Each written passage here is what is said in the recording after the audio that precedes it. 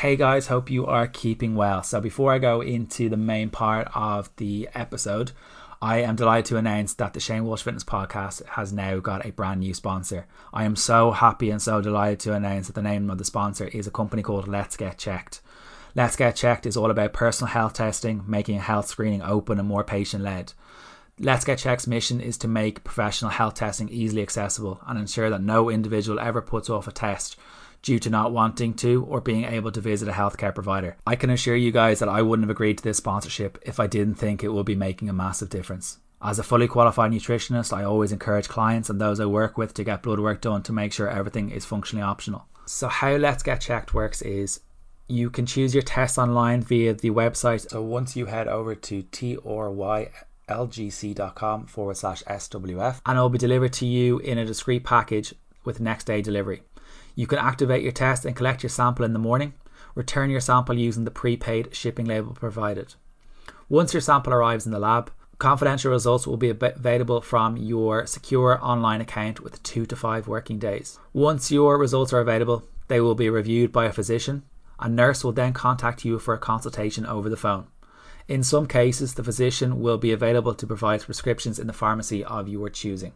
All Let's Get Checked labs are CLIA approved and CAP accredited, which are the highest ranking levels of accreditation. Let's Get Checks lets you avoid uncomfortable office visits by providing you with access to home testing and professional medical consultations without ever having to leave your home. It's never been this simple to get tested. So once you head over to trylgc.com/SWF, you will see a wide range of products. So the products include home wellness test kits where you can check your vitamin D, your vitamin B12, your folate, your iron. You can also check your thyroid. There are also female hormone test kits. There are also a testosterone kit for males as well. It's a wide range of products. They're incredible. And I wouldn't put my name to anything if I didn't think that this was going to make a massive difference. At full discretion, there is an affiliate link. So once you are at your cart and you enter in SWF into the code where you can apply your code, you will get a 30% discount off your first time purchase. And at full discretion, it is an affiliate link. So guys, please head over to follow the links in the write-up and have a look at some of the products. If you have any questions, please feel free to kind of send them on my way. I'd be more than happy to help. So once you head over to trylgc.com/SWF, have a look at some of the products, and I hope you enjoy the podcast. Hey guys, and welcome to the next episode of the Shane Walsh Fitness Podcast. So guys, thank you so much for all the support. Thank you so much for all the messages. The listenership has gone through the roof over kind of lockdown. Hope everyone's staying safe. So this week's guest, or today's guest, is incredible. I'm really lucky to. We were talking off air. I probably wouldn't have got him if he was in, if this hadn't happened. So this week's guest is Philly McMahon. Philly is a co-owner of the company NutriQuick, which the meals are incredible. Gym owner of P27, author of the award-winning autobiography The Choice. He is a Ballymun Kickham's and Dublin footballer with the Leinster 11 Leinster titles, 7 All-Irelands, 2 All-Stars. So Philly, thank you so much for coming on today. Thanks for having me on, no problem at all. How are you holding up in general? Yeah, it's been good. I suppose I've been looking at taking an opportunity from the whole thing. Obviously, it's been tough. People have passed away and all the bad stuff that's happened because of it. But I suppose, I'm somebody that has experienced, I wouldn't say negative stuff in life, but it certainly would be as classed as adversity. And I suppose I've looking at the opportunity that has come from them things, and I suppose this is another occasion to try do that again. So I suppose the opportunity for me is, how do I, adapt in terms of my career, business, sport, family life, and take them learnings from when things go back to normal. Or will they go back to normal is the question. But what is normal? I think exactly. There's going to be a new normal, whatever that is. So hopefully that comes across, or comes sooner rather than later. So for anyone that isn't aware of your story, Philly, can you tell us your background and how you got into GAA and how you got into becoming an entrepreneur and run your own businesses as well? Yeah, I'll try do it as short as possible, but basically, I grew up in Ballymun, in a community that I love, community that gave me so many, as I said, gifts in life. And at the age of 8 or 9, I joined Ballymun Kickham's GAA club. I had a coach in Paddy Christie who seen some sort of energy in me, and many people would have seen it as a negative energy in that my brother John struggled with it, and that energy I had of having a loved one in the family home as an addict was, and still is probably today, one of those things that you're embarrassed by. You're educated socially that if somebody is struggling in your home with addiction, that is a disgusting, horrible thing, and it's a criminal act, and that you should treat them bad and negatively. So that energy that I had, that embarrassment, I was going into, obviously joined Ballymun Kickers. Paddy brought me in, said, right, all that negative energy, get it out on the pitch now. And I suppose that kind of created the style of footballer I became, a kind of a thick and tough type footballer, and that stayed with me throughout my whole career, which I'm delighted for, because it made me into the Dublin player I am today, that would potentially help my team win. And I suppose along that journey then, unfortunately John passed away at the age of 31. I decided that was kind of a point of my life that I call a halftime talk, which basically means that some sort of adversity changed the standards of how I lived. I reflected on life and death, and I suppose I said to myself I wasn't going to be selfish and not live the life that I could possibly live. John didn't get a chance. I would say John, I always use the analogy that John was 31 when he passed. He got 31 minutes in the game and he got took off. He didn't get a second half, whereas I did. So every day since that I've tried.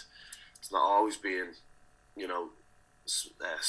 smooth sailing, but I suppose every day I've tried to get after things and to try to achieve things that possibly I never thought I would have achieved, or people in my area thought I would never have achieved, because of the social cultures and norms.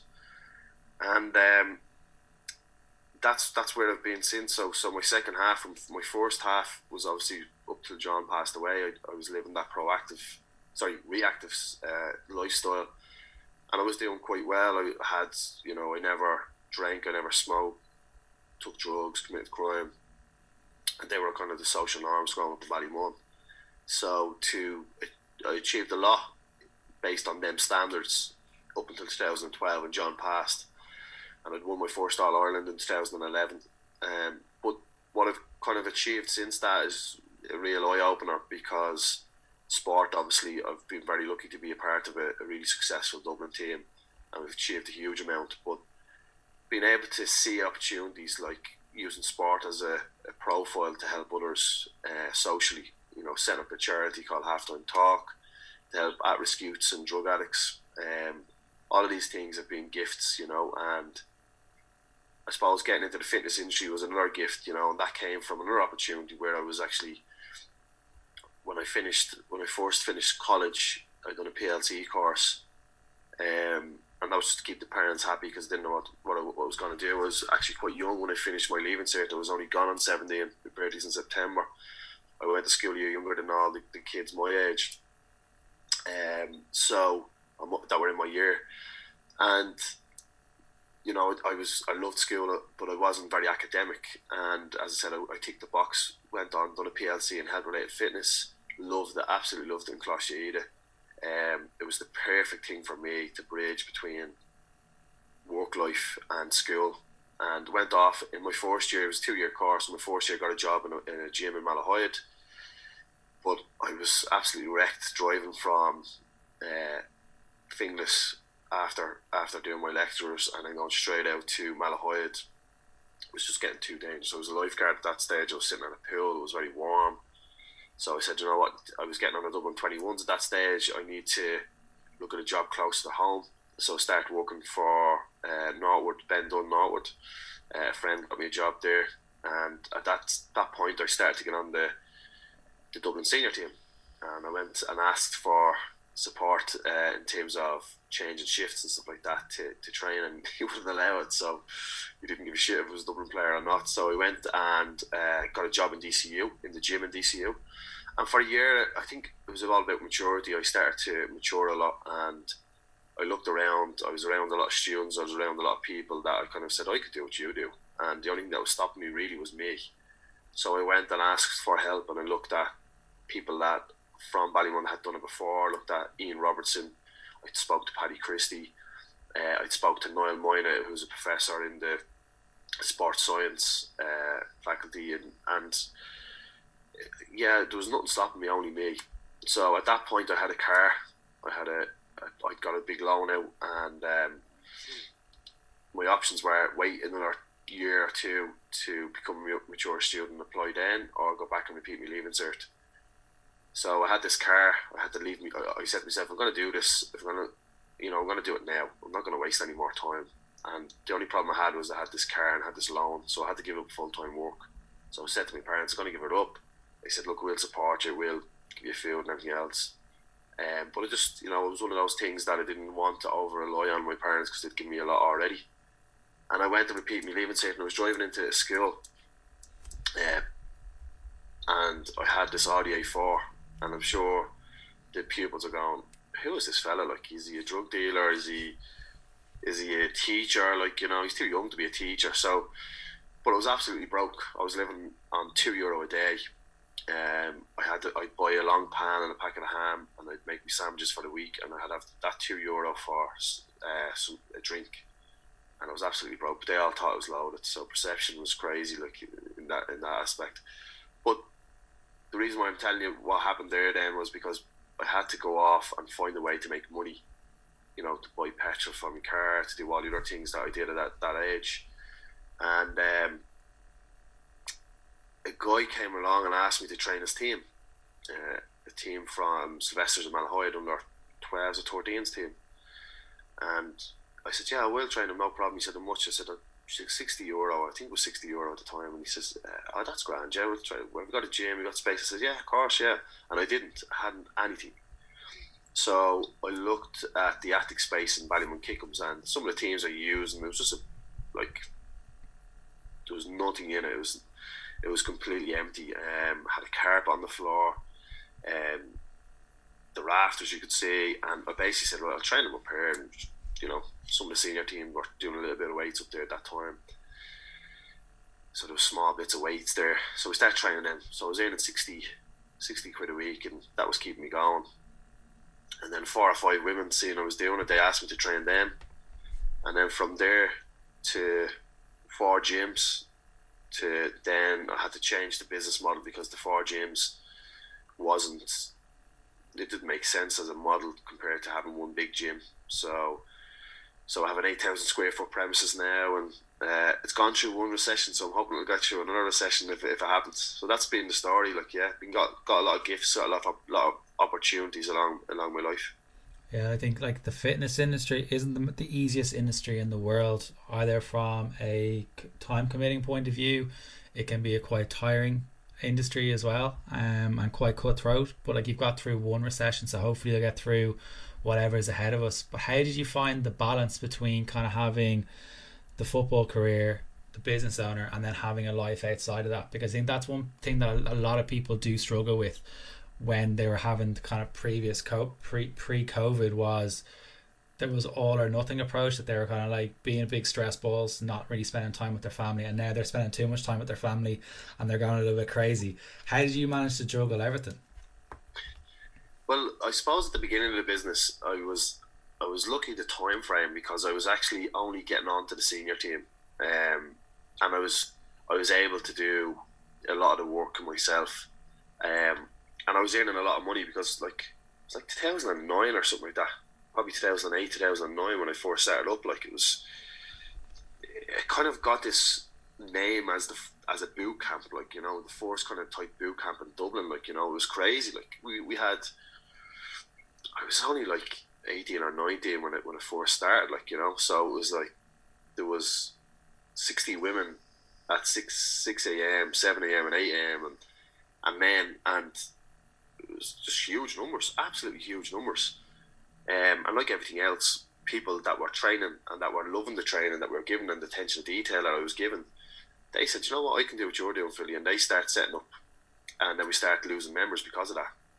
And also the numbers got so big that we lost that personalisation. So what I had at the beginning that was amazing changed. So the key thing then was that when that started to change, that I needed to get help. I needed to understand what business was, because I wasn't I ultimately wasn't a business owner at that stage. I was a fitness instructor, working for the brand that I created. Like I wasn't the business owner, like, but I was raking in loads of money, like, and that money didn't last. Obviously, I spent stupidly, but the big thing was that I either adapted and went into a different market, a different industry, or changed who I was, because it was basically dying. It was slipping off, like, because as I said, there was a lot more. The fitness industry was becoming saturated. There was a lot of people getting qualified and setting up their own gyms and taking their friends that they were in my classes with. So what I needed to do was I needed to understand what a business was. And when I went actually and got business coaching off a company called Action Coach. They were amazing, absolutely amazing, completely changed me as a business person. I went into them on day one. They said to me, "What's your numbers?" And I completely spoofed. I hadn't a clue. And that's hard for somebody to say when you had this kind of bravado and you want to be known as someone that knows their stuff when it comes to business. And when you sit down and they knew straight away, their numbers don't look, what's. And I went, I'm not too sure. I'll have to come back to you with, and the guy that was kind of coaching me, he says to me, Paul, he says, you have to know your numbers, like, it's like playing a football match and not knowing the score in the game at the end. You got to know your numbers. They're the key things, like, So I learned a huge amount. And another key thing, so Paul is the owner of Action Coach, and then the coach that I was working with is a guy called Stephen. And this the big learning I had from working with him was that he was very similar age to me, and just how good he was as a coach. I learned a lot from a coaching aspect, not even from a business aspect, but from a coaching aspect. But the big one I learned was that a company's not a company or a business unless it's working without you in it. And that was the key thing for me. So I got to a point where I wanted to develop a company, a staff that allowed me to focus on building a company and work on, as you always hear, work on the company instead of working in it. And that allowed me then to have that balance to play football. And balance has been always the key thing for me. It's always been the key component of getting all these things right. And it's something that I always kind of completely focus on. Is just, even to before the lockdown, my objective was to get into the office, do 3 things and get out of the office. Don't waste time sitting there, procrastinating on certain things. Get in, get your 3 things done and get out. And that'll be, I'd probably start work at 11 a.m, finish at 4 o'clock every day. So that was my key. That's if I was working in the office. And then if I'm working on other things, so that I obviously some days I'll be doing my talks, do a lot of corporate talks. 2 days a week I work in Mount Joy with the Unfucked program, the Unfucked movement. So that's a kind of a cultural leadership program that I run in Mount Joy. So it's a strange and crazy life I live, but it's something I love doing. How do you find doing the public speaking? Because I started doing corporate gigs, and if you got me to stand up in front of someone when I was in college, it would be a game of air. I wouldn't know what I was saying. How have you found getting up, doing public talks in front of people in general? Because it is a difficult thing. Yeah, I was the exact same. Like, I mean, I only got asked to do a talk there in a corporate company the other day. I think it was Irish Life, and I remember doing a talk with Irish Life when I first started off, and from how I've developed my public speaking to where I first done that talk, I was just like, oh my God, they're light years apart. So it's one of those things that you just have to keep doing it. Like, it's no different to anything in life you want to get good at. You have to practice it and you have to keep doing it, and you have to pick up the good stuff. Like, there's things where I've went to talks where I've said stuff and it's been brilliant, it's worked really well, and people are breaking their shit laughing, and sometimes you see some of them nearly crying. And then I went to different companies, and I've said the same things, and they've had no reaction completely. So you just got to take it the way it is, like, you know. But I think it's one of those things that you just have to get over that fear, like, you know. On the other side of that fear, like, is I had a talk with Brian Penny yesterday. He's a guy definitely you should get on. He's amazing, amazing story. And in the book, I don't know if it's his quote or someone's quote, but he says on the other side of fear is where the best things lie, like, you know. And he's dead right, like. So in terms of public speaking, once I think you know your stuff, the topic that you're speaking about, you'll be comfortable. If you were to say to somebody, get up there and speak about something you don't know, you'll fall over, and you know. But once you go back to, and people love our you know, being authentic. They love people that are authentic stories, and that's worked massively for me. That there's very few people in this country that have a story like mine, you know, where there's a sports person that has come out and spoke about his brother that has had an addiction problem who has passed, and has spoken in a way that has, you know, shone a light on, you know, the way we should be thinking about these issues. I think that has been a key thing for me, is finding what needs to be said and being real about it. Yeah, I think like Irish people can be quite cutting. We could be the nicest people in the world, but they will see through bullshit. So if you're not being authentic, they will call you out. And particularly if you're kind of like higher profile, people will call you out for it. And how did the whole opportunity come about? The whole Unfucked program come about? So I was actually playing a game in Parnell Park, club game. We were playing semi-final, I think, of the Dublin Championship with against Vincent's, and we got beaten. And I was walking off the pitch, and all the kids are coming on. They generally run on and get the Dublin players to sign their jerseys and everything else. And a guy jumped over the wall, and he was walking towards me, and he said to me, "I'm Governor Eddie Mullins, and I'd love you to come in to to Mountjoy and do a talk for the prisoners." And I said, "Oh, lovely to meet you, Eddie. But I'm just after losing the game there. Will you contact me in a couple of weeks?" And he says, "No problem at all." And he did contact me, and I kind of just thought, like, you know, when he said it to me, you know, initially you kind of go, "Right, have I got the time to do it? Is it something that you're passionate about? Is it something that you know, that you can help people with?" Because that's ultimately what it comes down to. When you're spending time away from your company, is it going to make a difference to people? Is it going to be connected to your vision or your purpose in life? And it was. My brother John went through the process of prison. So for me, when John came out of prison, nothing changed. Prison didn't work for him. You know, prison's meant to be a filter. So if you commit a crime, your liberty is taken away and you're sent to prison, and you're meant to be rehabilitated in prison. So when you come back out, that punishment is meant to work. You're not meant to go back to crime. But the problem is the recidivism levels are really high in this country. People come out and they still commit crime. So the filter is kind of quite broken at the minute. So with that in mind, I said to myself, well, this guy doesn't really have to reach out to people to get them to come in to help prisoners. I think this guy is different. Like, you know, he's thinking outside the box. His job is security, you know, and to make sure the prison's running and everything else.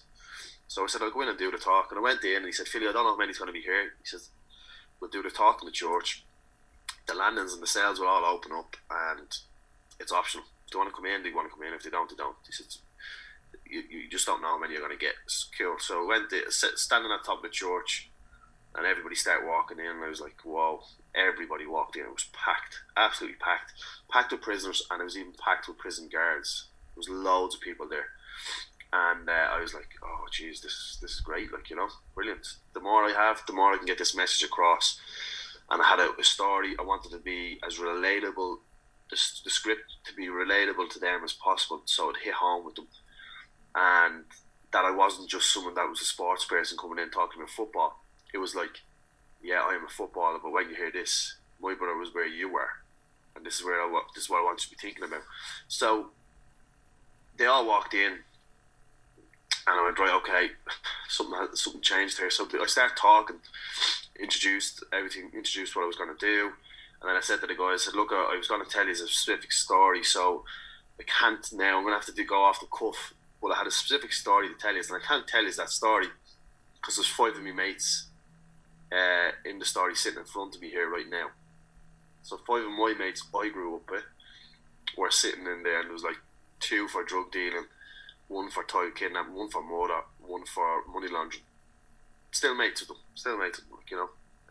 Guys that made bad choices and were ultimately in prison, and you know, that was their punishment. So that was how we started off, and it went down really well to the point where the governor went and asked for feedback off the prisoners and stuff like that, and the prisoners came back and were like, can we get them in again, can we keep getting them in, like, you know.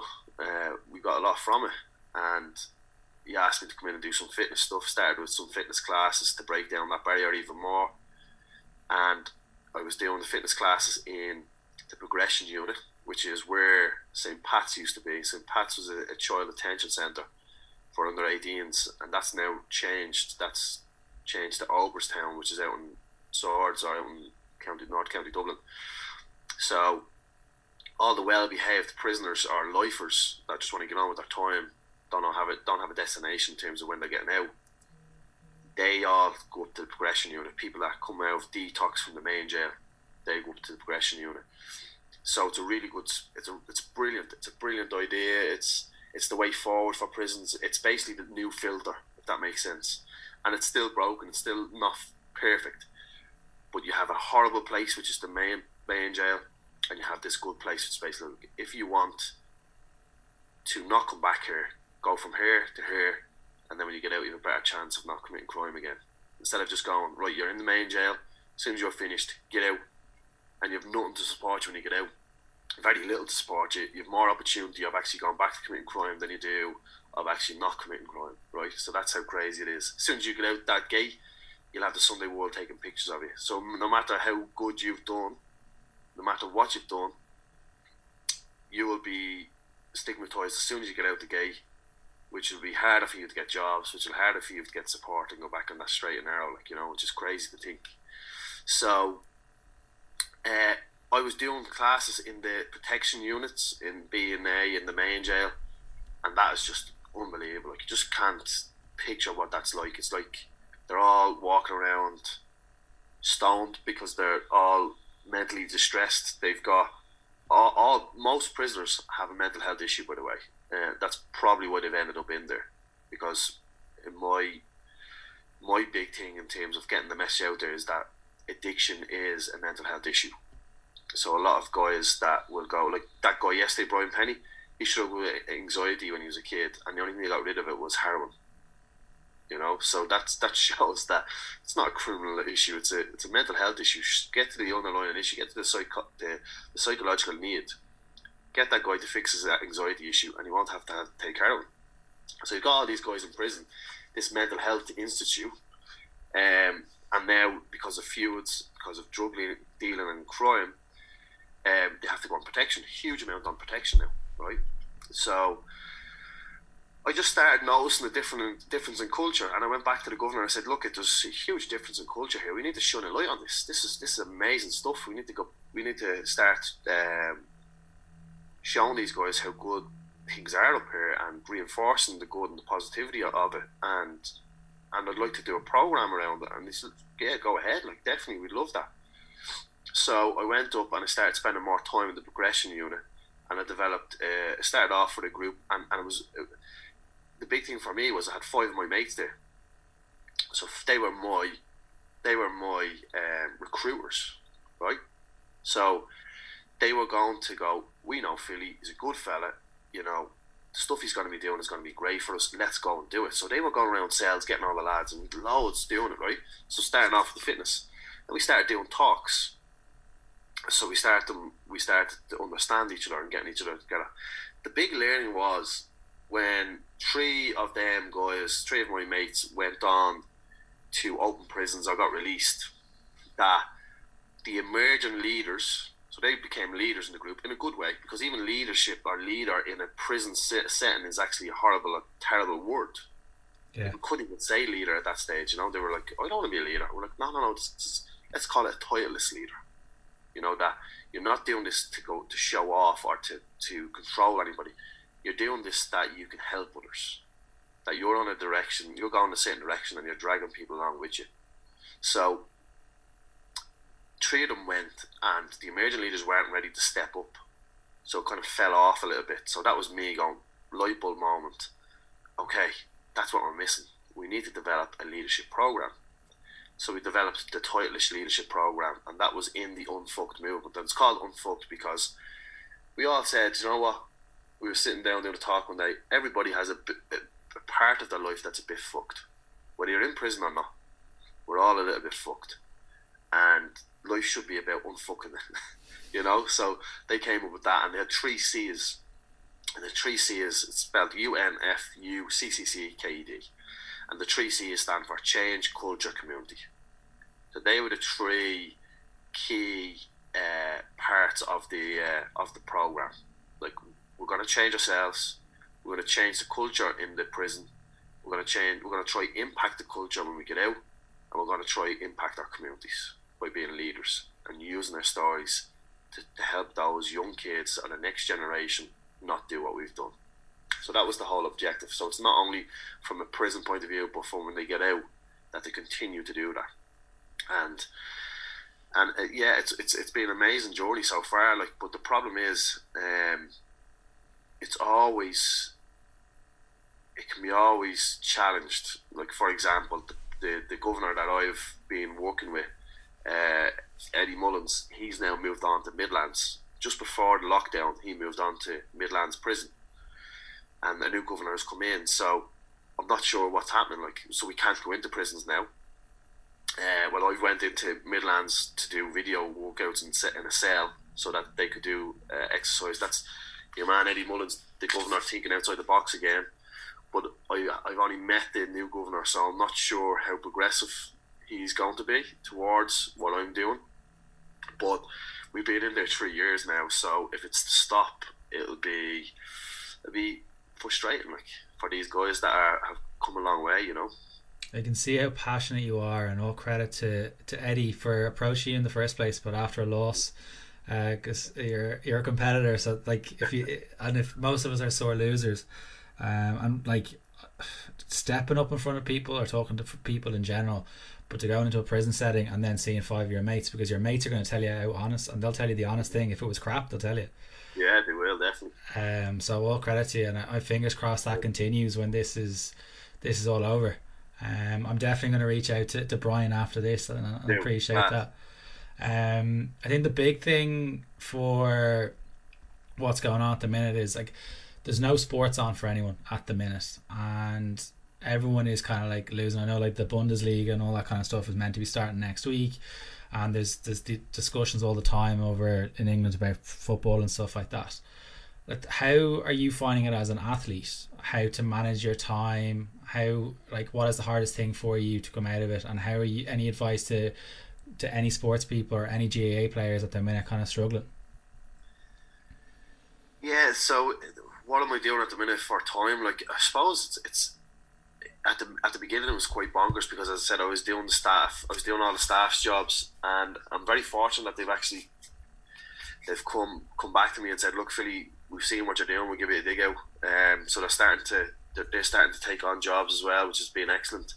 That's given me that bit of space, because I was getting up at 6 a.m, and my last class like 6, and then class at 7, class at 10, class at 7, class at 8, and then you're doing I do a live workout generally 2 to 3 times a week, to all the BD7 fitness friends, and it's basically getting kind of influencers, sports people on, and doing a live workout challenge, like a Top Gear fastest track type thing, and you're just wrecked. You're just absolutely wrecked. So that's been tough. But again, it's that opportunity thing. It's in your back of your mind going, this will eventually, there'll be something good that'll come from this. So again, going back to all the things that I've developed in life, you know, going back and repeating my leaving cert, going and doing my degree in DCU. Like, I was making a lot of money doing my degree, but like, there was a point where I was like, why do I need this degree? I'm making loads of money in my gym. Why do I need to do this? But that perseverance, I knew would one day come back to help me. Like, you know, that piece of paper, that had an effect on family members, had an effect on friends going off and going to college, because in many ways, once you pave that way, there's always a pathway for somebody else to follow. Like, so for me, that perseverance is key. So all the sessions I've done in the lockdown, I'm hoping that I'll see the benefits of that, like, you know.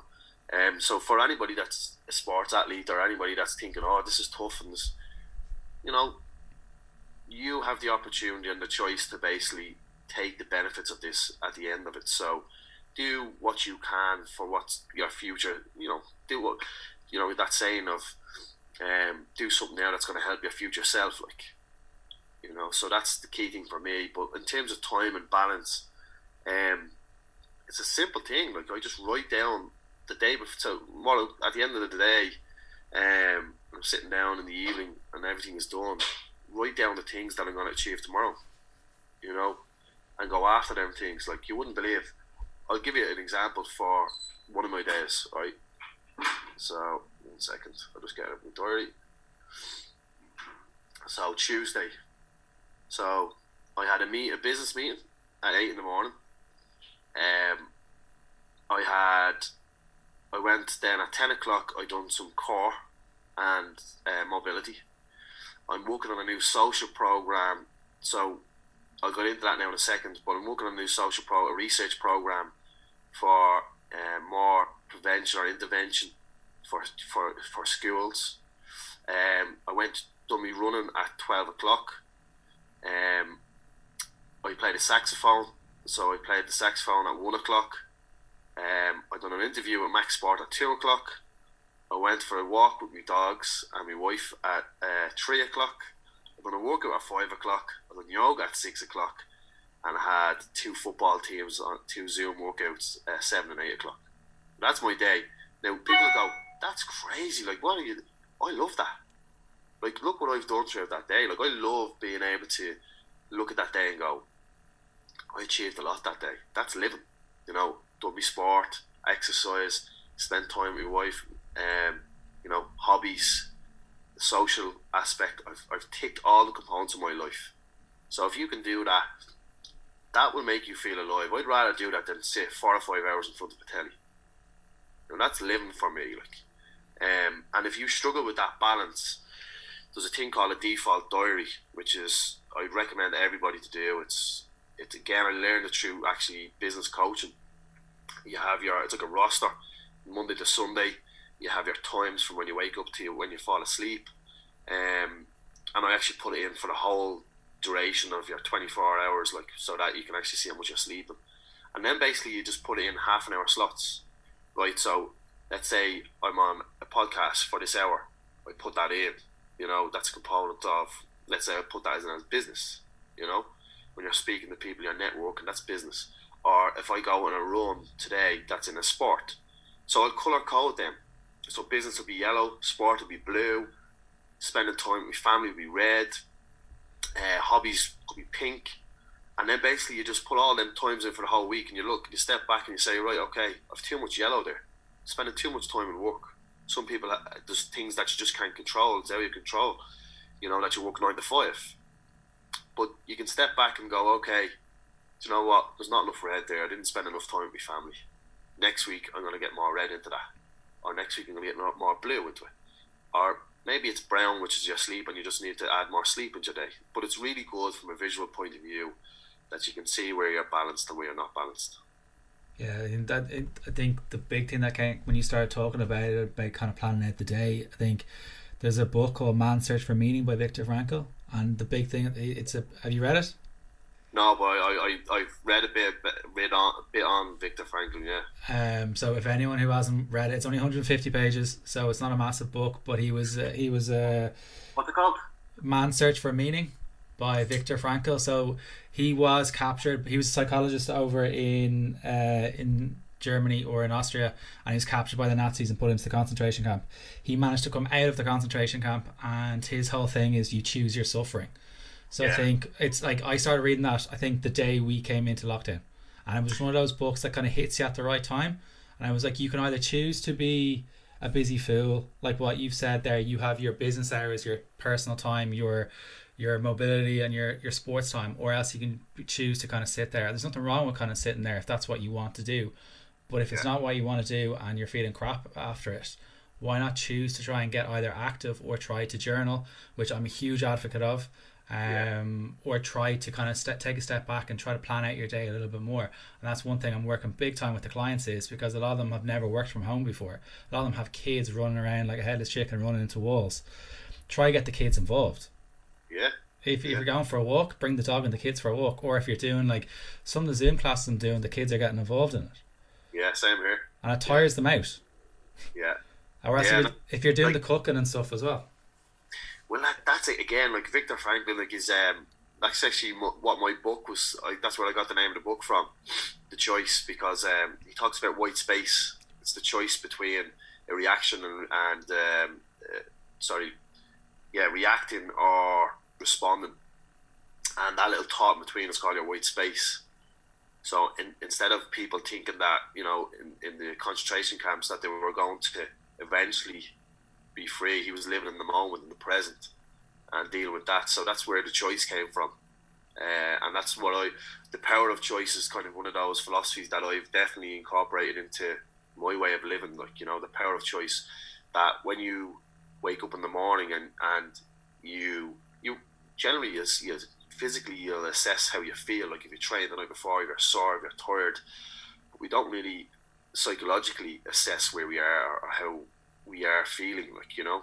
And that's what I do a lot. When I put my feet in the ground, that's my kind of trigger, getting out of bed, to kind of go, right, physically how do I feel, mentally how do I feel, what do I need to do today then, you know. And my power of choice, my trigger is actually, it's just strange, when I go into a mirror and laugh, I smile for 5 seconds and it releases dopamine in my brain and it kickstarts my day. That one choice kickstarts my whole day. I'll have a better breakfast, I'll be in better form. If I had kids, I'm sure it'll have an effect on how I play with my kids, how I engage with my kids. But for those that are struggling with little things like that, it kind of goes back to that opportunity thing. Like, in 20 or 30 years time, your kids are going to remember what you did in that time. What did you do in that lockdown, and how has that impacted the love that your kid has developed for you? Because me firsthand, I've experienced losing a parent in my father, and that would have been him. He would have been he would have always had the crack on me. You know, he instilled values in me that I hope I take into my parenting. That, you know, it was just, I would have loved him to be alive today, because I'd say during this lockdown it'd be all about humour, it'd be all about fun. Even my nieces and nephews, he was just brilliant with kids, like, you know. So there's the opportunity, like, to any parents that are listening in, like, you know, you have an opportunity to spend good quality time with your kids. Don't waste it by taking old kind of bad values that we all get from our parents, that they've got from their parents, that you go, Jesus, some days you go, I sound like my mum there, I sound like my dad. You know, let's not be that. Let's be someone, and maybe that's a good thing, you can. But I do think a lot of the negative subconscious mind that we create comes from our parenting, comes from years and years and generations of this being passed down to us. I love the book, The Green Platform by Declan Coyle.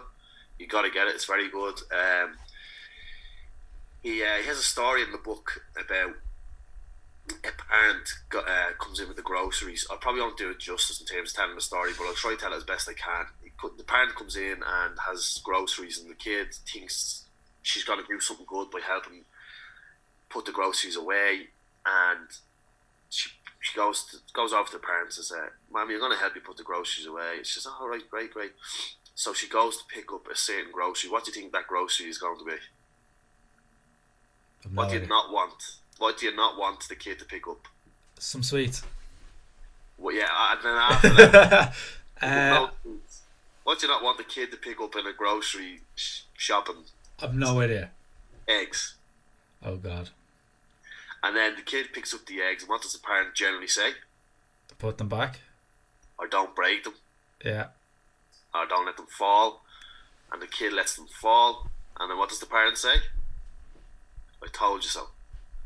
So basically the kid has been like completely transformed into as going, I'm doing something good here, but now I'm being hammered. You know, like I love. There was a guy that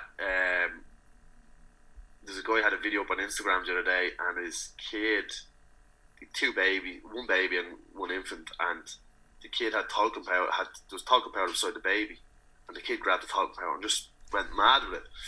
And he walked in and he's sitting on the chair and he's like, "Did you mess with that talcum powder?" And he's like, "Oh, I tried to clean it up." I was like, "Yeah, but did you mess?" I tried, and he just had he had fun with the kid. Like that's smart parenting for me, because the kid, like, yeah, there's a learning to it. There's definitely a learning to it, but that kid probably won't take that negativity on in life. You know, that negative, like saying to a kid, "Don't drop the eggs." Obviously, the kid's going to drop the eggs. You don't say "don't," because that negative subconscious mind doesn't register the negative words. "Don't eat a pink elephant." You thought of it.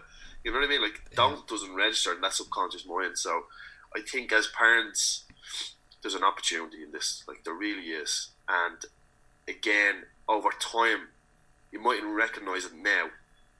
20, 30 years, you know, when you're older and you need support of your kids when you're in lockdown, as in a nursery home, that's when this love comes back to you, I think. Or when you pass, you know, the negative emotions we feel from losing loved ones is love. That's love. And sometimes, even if you don't have a good relationship with a loved one that's passed, there's still that connection. But even more so when you've had a good relationship with somebody, when they pass, that's all about them memories, them negative emotions is all love. Yeah, I think that's an amazing sentiment. I think it is important. I heard an interview recently with Joe Wicks, who is the king of the boot camps.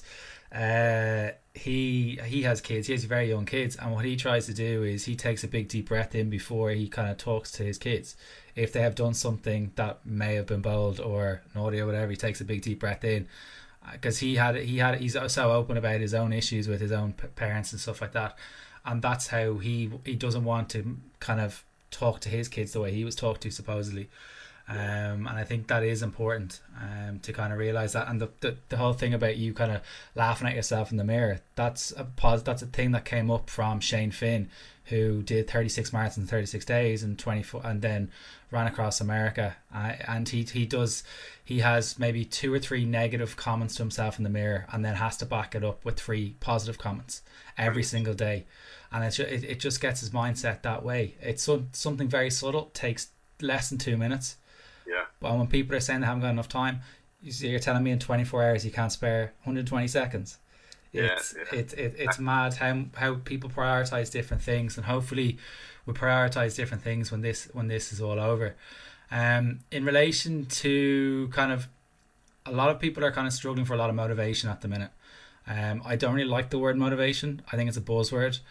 But how do you yourself, like, you train most of the year, all year round, and the sessions in dark October, November, December, how do you kind of get yourself up for sessions and push yourself through sessions you actually don't want to do?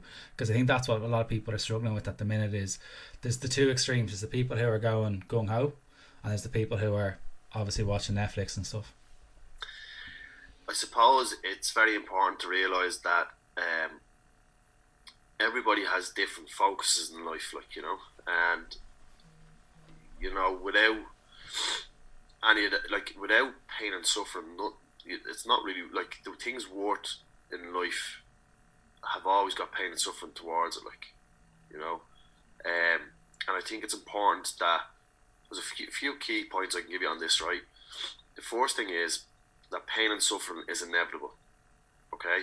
We should not shy away from it, and we should battle it, and not battle it, but we should look to challenge it head on, okay?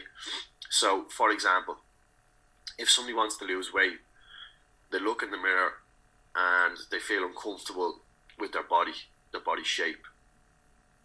They're the emotions. It's not really, they don't look in the mirror and say, I'm 40 kg or 50 kg or 60 kg. They don't look at that. They feel a certain way, and that's being developed by obviously external factors, friends looking a certain way, TV, magazines, all that consumer culture. But ultimately, that person has these emotions built up based on their image. And the next step then is they have a certain vision that they want to look like. So they go and they go through that pain and suffering.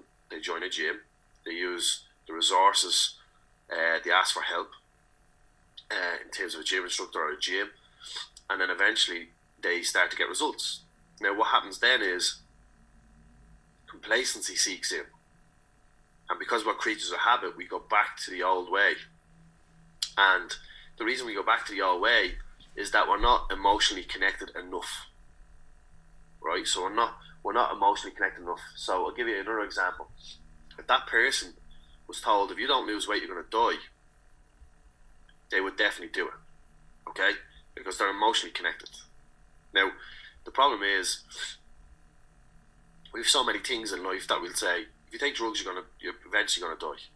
If you eat bad food, you're eventually going to die. You know, your heart diseases, you may get diabetes, or you might pick up cancer along the way, and you're going to die. Okay, we know these things happen, right?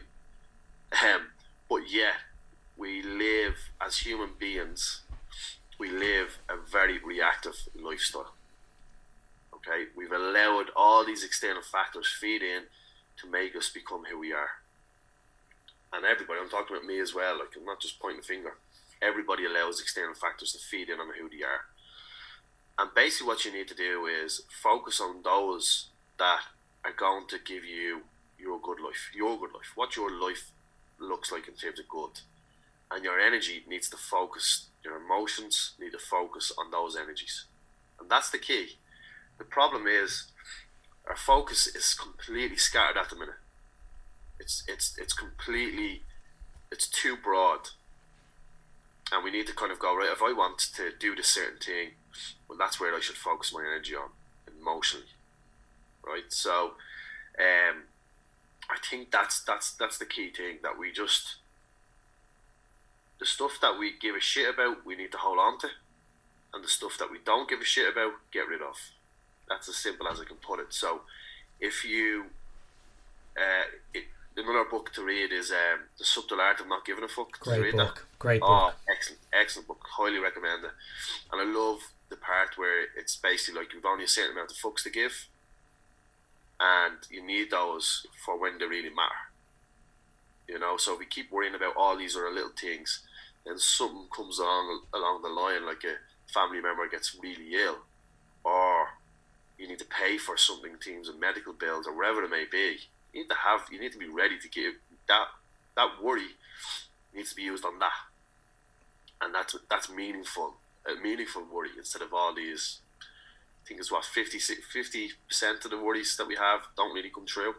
Yeah, and anxiety is the fear of something that's not going to happen or hasn't happened yet. And like within that book that you're talking about, so Lord, I'm not giving a fuck. If it's not a fuck, don't do it. And that's I've changed that mindset in probably the last 18 months. Like if it's not going to benefit me, I would, like, that's being selfish. But if it isn't going to, like, we can all be busy fools. And before lockdown, it was mental. And there's another book called Essentialism, which is really, really good, and that kind of makes sure, like, that your priorities, put them into different labels, as you've said, which is the family, the friends, all that kind of stuff. So there's definitely little lessons you can get from any books. And Atomic Habits, if people are want to change in habits, I've literally just finished that, and that's really, really good. Breaks it down, very, very simple English, I probably finished it in about 5 days, and it was one of those books you can't put down.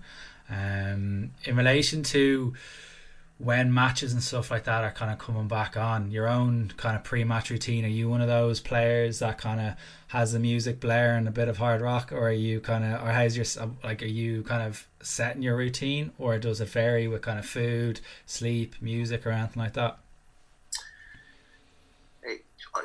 Do I have a ritual? Yeah, like, I mean, the day of the match, I'd get up and have my breakfast. Don't do anything really. The only ritual I have actually is I go up to the graveyard to visit my brother and my dad, and I just go up there and say a few words, and I suppose that kind of gives me that little bit of a motivation to enjoy the day, you know. And you talk about about being selfish. Everything in life is selfish.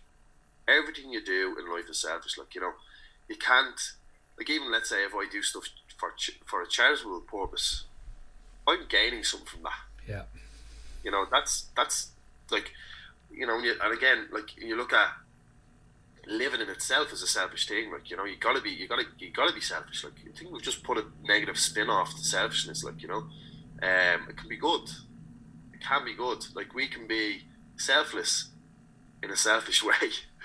You know, like, I look at people in my family that's passed, and I'm kind of like, for years, I'm going to be selfish. I'm going to live life. For years, I'm going to do that.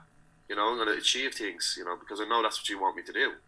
So, um, so being able to go up and visit the graveyard, and I suppose look at the opportunity I've been given in life in terms of being still on this planet and being able to run around a football pitch, be able to put on a Dublin jersey.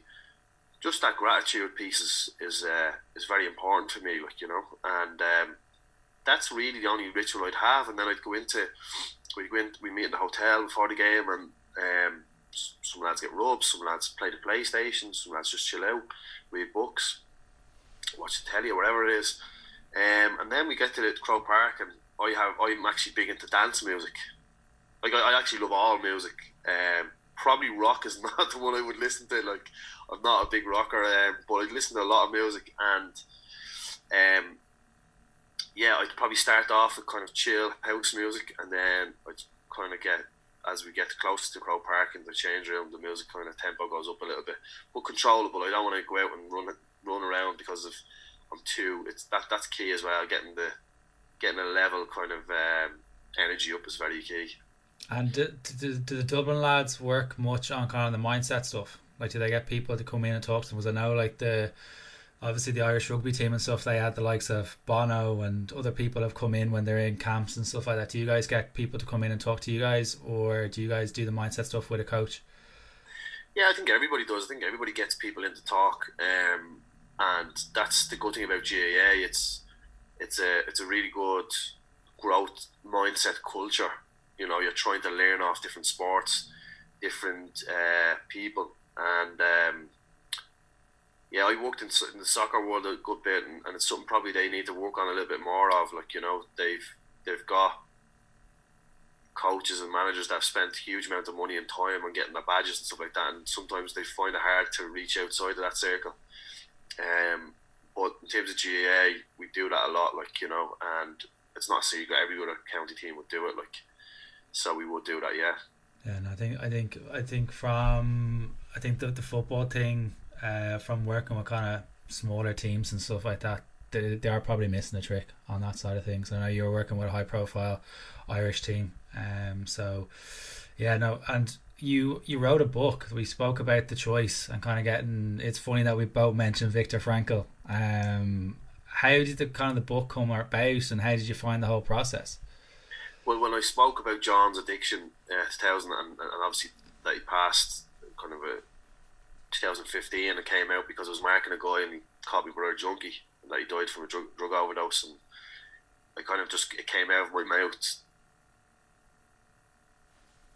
in an interview after the game, and I just got a huge response from it. It was an unbelievable response. It was the day that I realised I had a purpose in life to use the sport and profile to help especially drug addicts or people that are struggling in that area. And I didn't know at that stage that I wasn't heavily educated on addiction at that stage.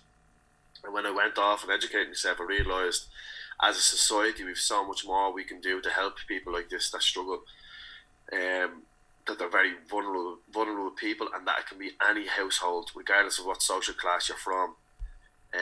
So basically then I was being asked to do a lot of talks and I couldn't get to them all. Like, I wanted to get to them and help and use my story to help others, but I just couldn't. Like, business was starting to struggle because I wasn't there enough and I wasn't focusing on it.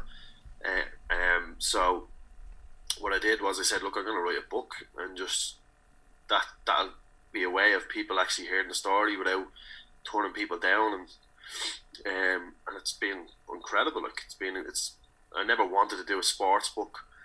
I had a couple of companies on to me asking to do sports books, and I was like, no. And then Gail came along and they said, like, we want to do a book as you know you're a sports person, but we want to do a book about your choices and about John's choices, and that's kind of where It's incredible. It's incredible. I before you came on and stuff like that, I was doing research and I saw some of the profile pics of people holding the book.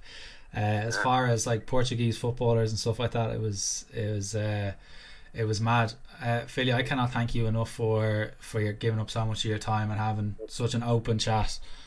Where can people find out about yourself, about the gym, about any of the classes that you're running as well?